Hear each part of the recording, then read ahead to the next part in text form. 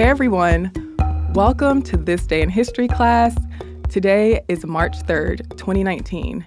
And today we're going to do something a little bit different than we've been doing. We're bringing on a guest to talk about Delta Sigma Theta's first public act, and that was the Women's Suffrage March, and that was in 1913. So I hope that you all enjoy today's episode. We are doing this in celebration of Women's History Month. March is Women's History Month. So we're going to do this throughout Sundays of this month. So I would like to welcome Katie Mitchell to the show. Katie is a technical writer at a cloud computing company. She's also a freelance writer, and she's a member of Delta Sigma Theta. Welcome, Katie. Hey, Eve. Thanks for having me. Yeah, I'm glad you're here today. So we're going to talk about Delta Sigma Theta's first public act when they went to the Women's Suffrage March in 1913.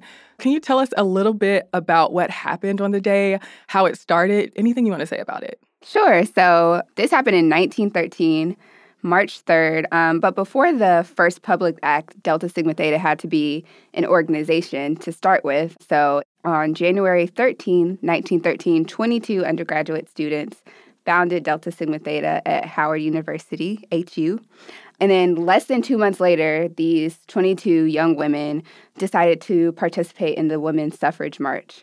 Suffrage meaning that they were marching for the right to vote, obviously. That didn't happen until decades later for Black folks and around 7 years later for white women.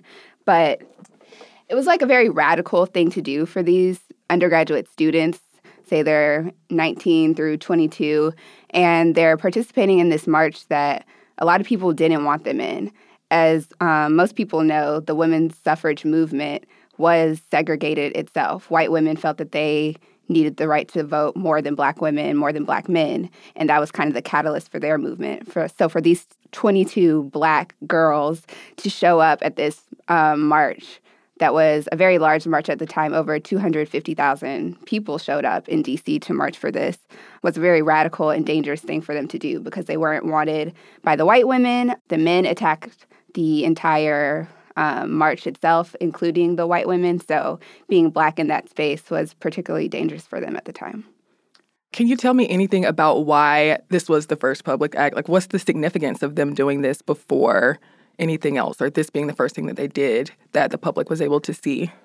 Delta Sigma Theta started because these women wanted to change. There was already a sorority on campus that they had previously been a part of, but they were unsatisfied with what that sorority was doing as far as making political and social change in the community, in the Black community. So they decided to break off and start Delta Sigma Theta, and one of their core tenets was political awareness and involvement.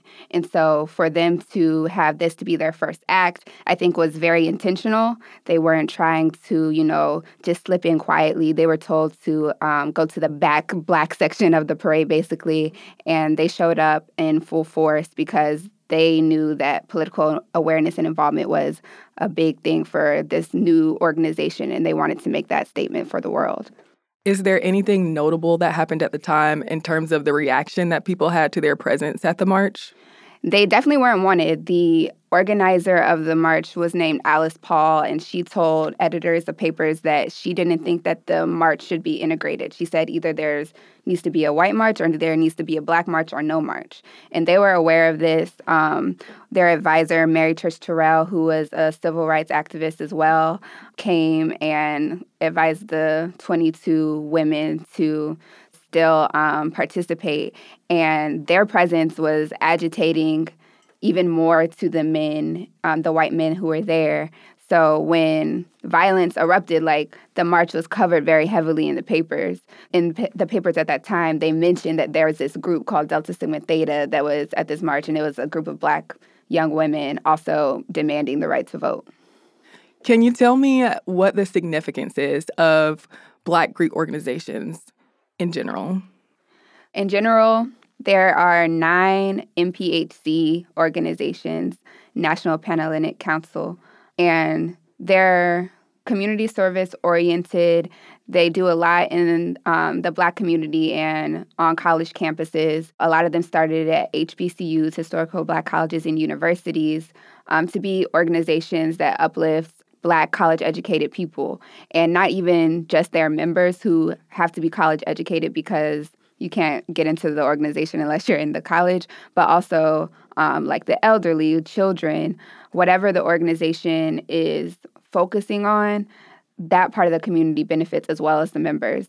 So, for example, one of the things that my organization, my chapter did, Xi Alpha Georgia Tech, hey y'all, we focused on food insecurity. That was a term back in 2012 that not a lot of people were saying, like, what is that?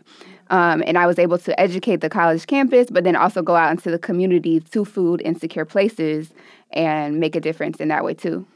So March is Women's History Month, which is the reason we're talking about this today. So I want to know what you think the significance is of talking about Black Greek organizations and the women in them in March.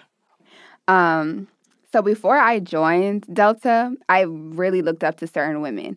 And some of those women included like Ida B. Wells, Fannie Lou Hamer, not realizing that they were Deltas too. And I was like following in their footsteps. So chances are if you look up to a Black woman, several Black women, some of them are going to be in a sorority and you might not know it. A lot of them, that's not the first thing that they're saying when they introduce themselves because they stand on their own and are doing great things in the community. But if you look back into their past, a lot of the time that foundation comes from the sorority that they're in. And just with at times like these, with the Me Too movement, with things going on at the border, women getting separated from their children, folks getting locked up on drug charges, but then other people getting to be millionaires because of drugs. Like, I think it's important to look at women who are in the community doing what they're passionate about, whether that's immigration policy, whether that's prison abolition, whether that's voting rights, and to figure out what you're passionate about and get to moving because girl, it's crazy times out here. Like, I know. It's wild out here. So I think that's why it's important and relevant to look at the past, learn from these women, look at women doing stuff right now and seeing like what's the thing that you're going to take up and what's the thing that you're going to push forward for the next generation. Can you tell me anything about Delta Sigma Theta, their presence at the Women's Suffrage March, anything relevant to this topic? Yeah, so taking it back to math class, Delta means change, and these women were really intentional about making that change. Like, nobody would have batted an eye if they would have made a sorority that all they did, it's 1913, they sit around drinking tea in their big hoop dresses, and no one would have blinked an eye, but they saw a different path for themselves, and they saw something different. So one thing that I want people to take away is that when you're doing things in the present, there's a legacy that you may be laying down that you don't even realize. Or maybe you do realize it. I don't know. Maybe they did envision that over 106 years ago, or years from their founding, that someone like me would be on a podcast talking about them. Who knows? Maybe they had that vision. But a lot of times people are fighting for things that they don't even know if it's going to come to fruition in their lifetime. The Voting Rights Act didn't pass till 1965. A lot of these women were deceased by then. Mm-hmm. So they were out here marching for something that they wouldn't even get to enjoy. But they did it because they realized that it was important for future generations and not just people that they knew, like people that they didn't know, people who didn't have the opportunities they had. Like, remember, this is 1913. These are Black people going to college. The first people that went to college in my family went to college in the 80s. So, like, they were very privileged, and they used that privilege to make a difference and to help other people and to, like, move women forward, move Black people forward, move the country forward, because it's really a stain on this country that everyone didn't have the right to vote from jump. Get out my soapbox. No, keep going. But yeah, it's just like they were aware that they weren't wanted and they went anyway. Like, there's times right now where, I feel like I'm not wanted in places, but I'm going to show up because I know it's the right thing to do. I think it was summer 2016, we were on the highway shutting it down. And, a lot of older people kind of look down on that, saying, like, this isn't the way to do it. But if we look at our foremothers and forefathers, they was on the highway shutting it down. Mm-hmm. So we use the tools that we have to do what we have to do and to make changes that we see fit. Yeah, I think it's really important to put history in context because I think the farther away that it gets, we really forget some of the things that we did. And when we look back to things like this, we can understand that what we're doing today, the ways that we're moving and the things that we're doing and the ways that we're organizing really have precedence. There's a reason that we're doing what we're doing today. It's not because people before us didn't do it. It had to have come from somewhere. And this act of Delta Sigma Thetas, I think, is a good way of framing our lives today and framing what people in Delta Sigma Theta and also people who organize in the community and take part in their community, the things that they do. So yeah, thank you for putting it that way. Is there anything else that you want to add about this event?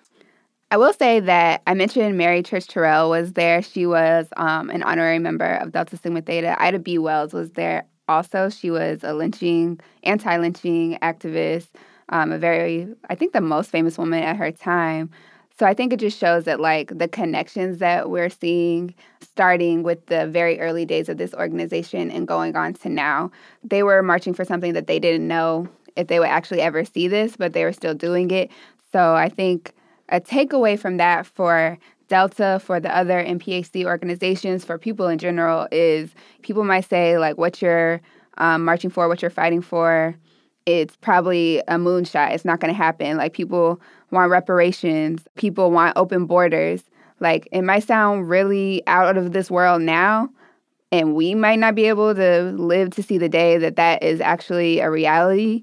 But like the 22 founders, still do it anyway, because people in the future will benefit from the audacity of you to think that we can have reparations or we can have open borders or we can have, the thing that we should have. Yeah, it's really unfortunate how many times I've heard people say, this isn't going to get done. Like, this is ridiculous. Right. I've heard so many people and Black women shut others down because something seems impossible. This is not just Black people. This is, everybody. But since we're talking about Black women specifically today, I've heard that so much. And it's sad, but it's like, because we've had to fight so long, because we've struggled so long and had to go through so much to get the things that we have today, we lose sight of it. And I think that this event in history is also another way of reminding us that sometimes things take a long time. A lot of times things take a long time. And because our lives are so short, we don't recognize the scale of things. Right. And we don't recognize how every little piece is a layer that's built onto a foundation and in the end creates the building that, we can all be proud of. Yeah, we definitely have a myopic view. It's like, well, I got 80 years here and it ain't happening in 80 years. So. But yeah, like people said slavery would never end. Like, can you imagine, like, you were enslaved your whole life and that's it. So that's all you know. That's what you think the condition of the world is always going to be. Right. But then, your grandchildren are emancipated and, they start sharecropping, but, Whoa, let's not go there. It wasn't that great. Great Migration. Girl, I was going. Go through all the history. I saw Isabella at Agnes. Hey, Isabella. It's going to turn into Ruth. But, yeah, so, like, people say it's impossible. It seems impossible. It may very well be, but you still got to try. You still got to make your voice known because you never know. Yeah. Okay. Thank you for being here today, Katie. Yeah. Thank you, Eve. Thanks for having me. Keep up with us on Twitter, Instagram, and Facebook at TDIHC Podcast. Thanks again for listening, and I hope you come back tomorrow for more delicious morsels of history.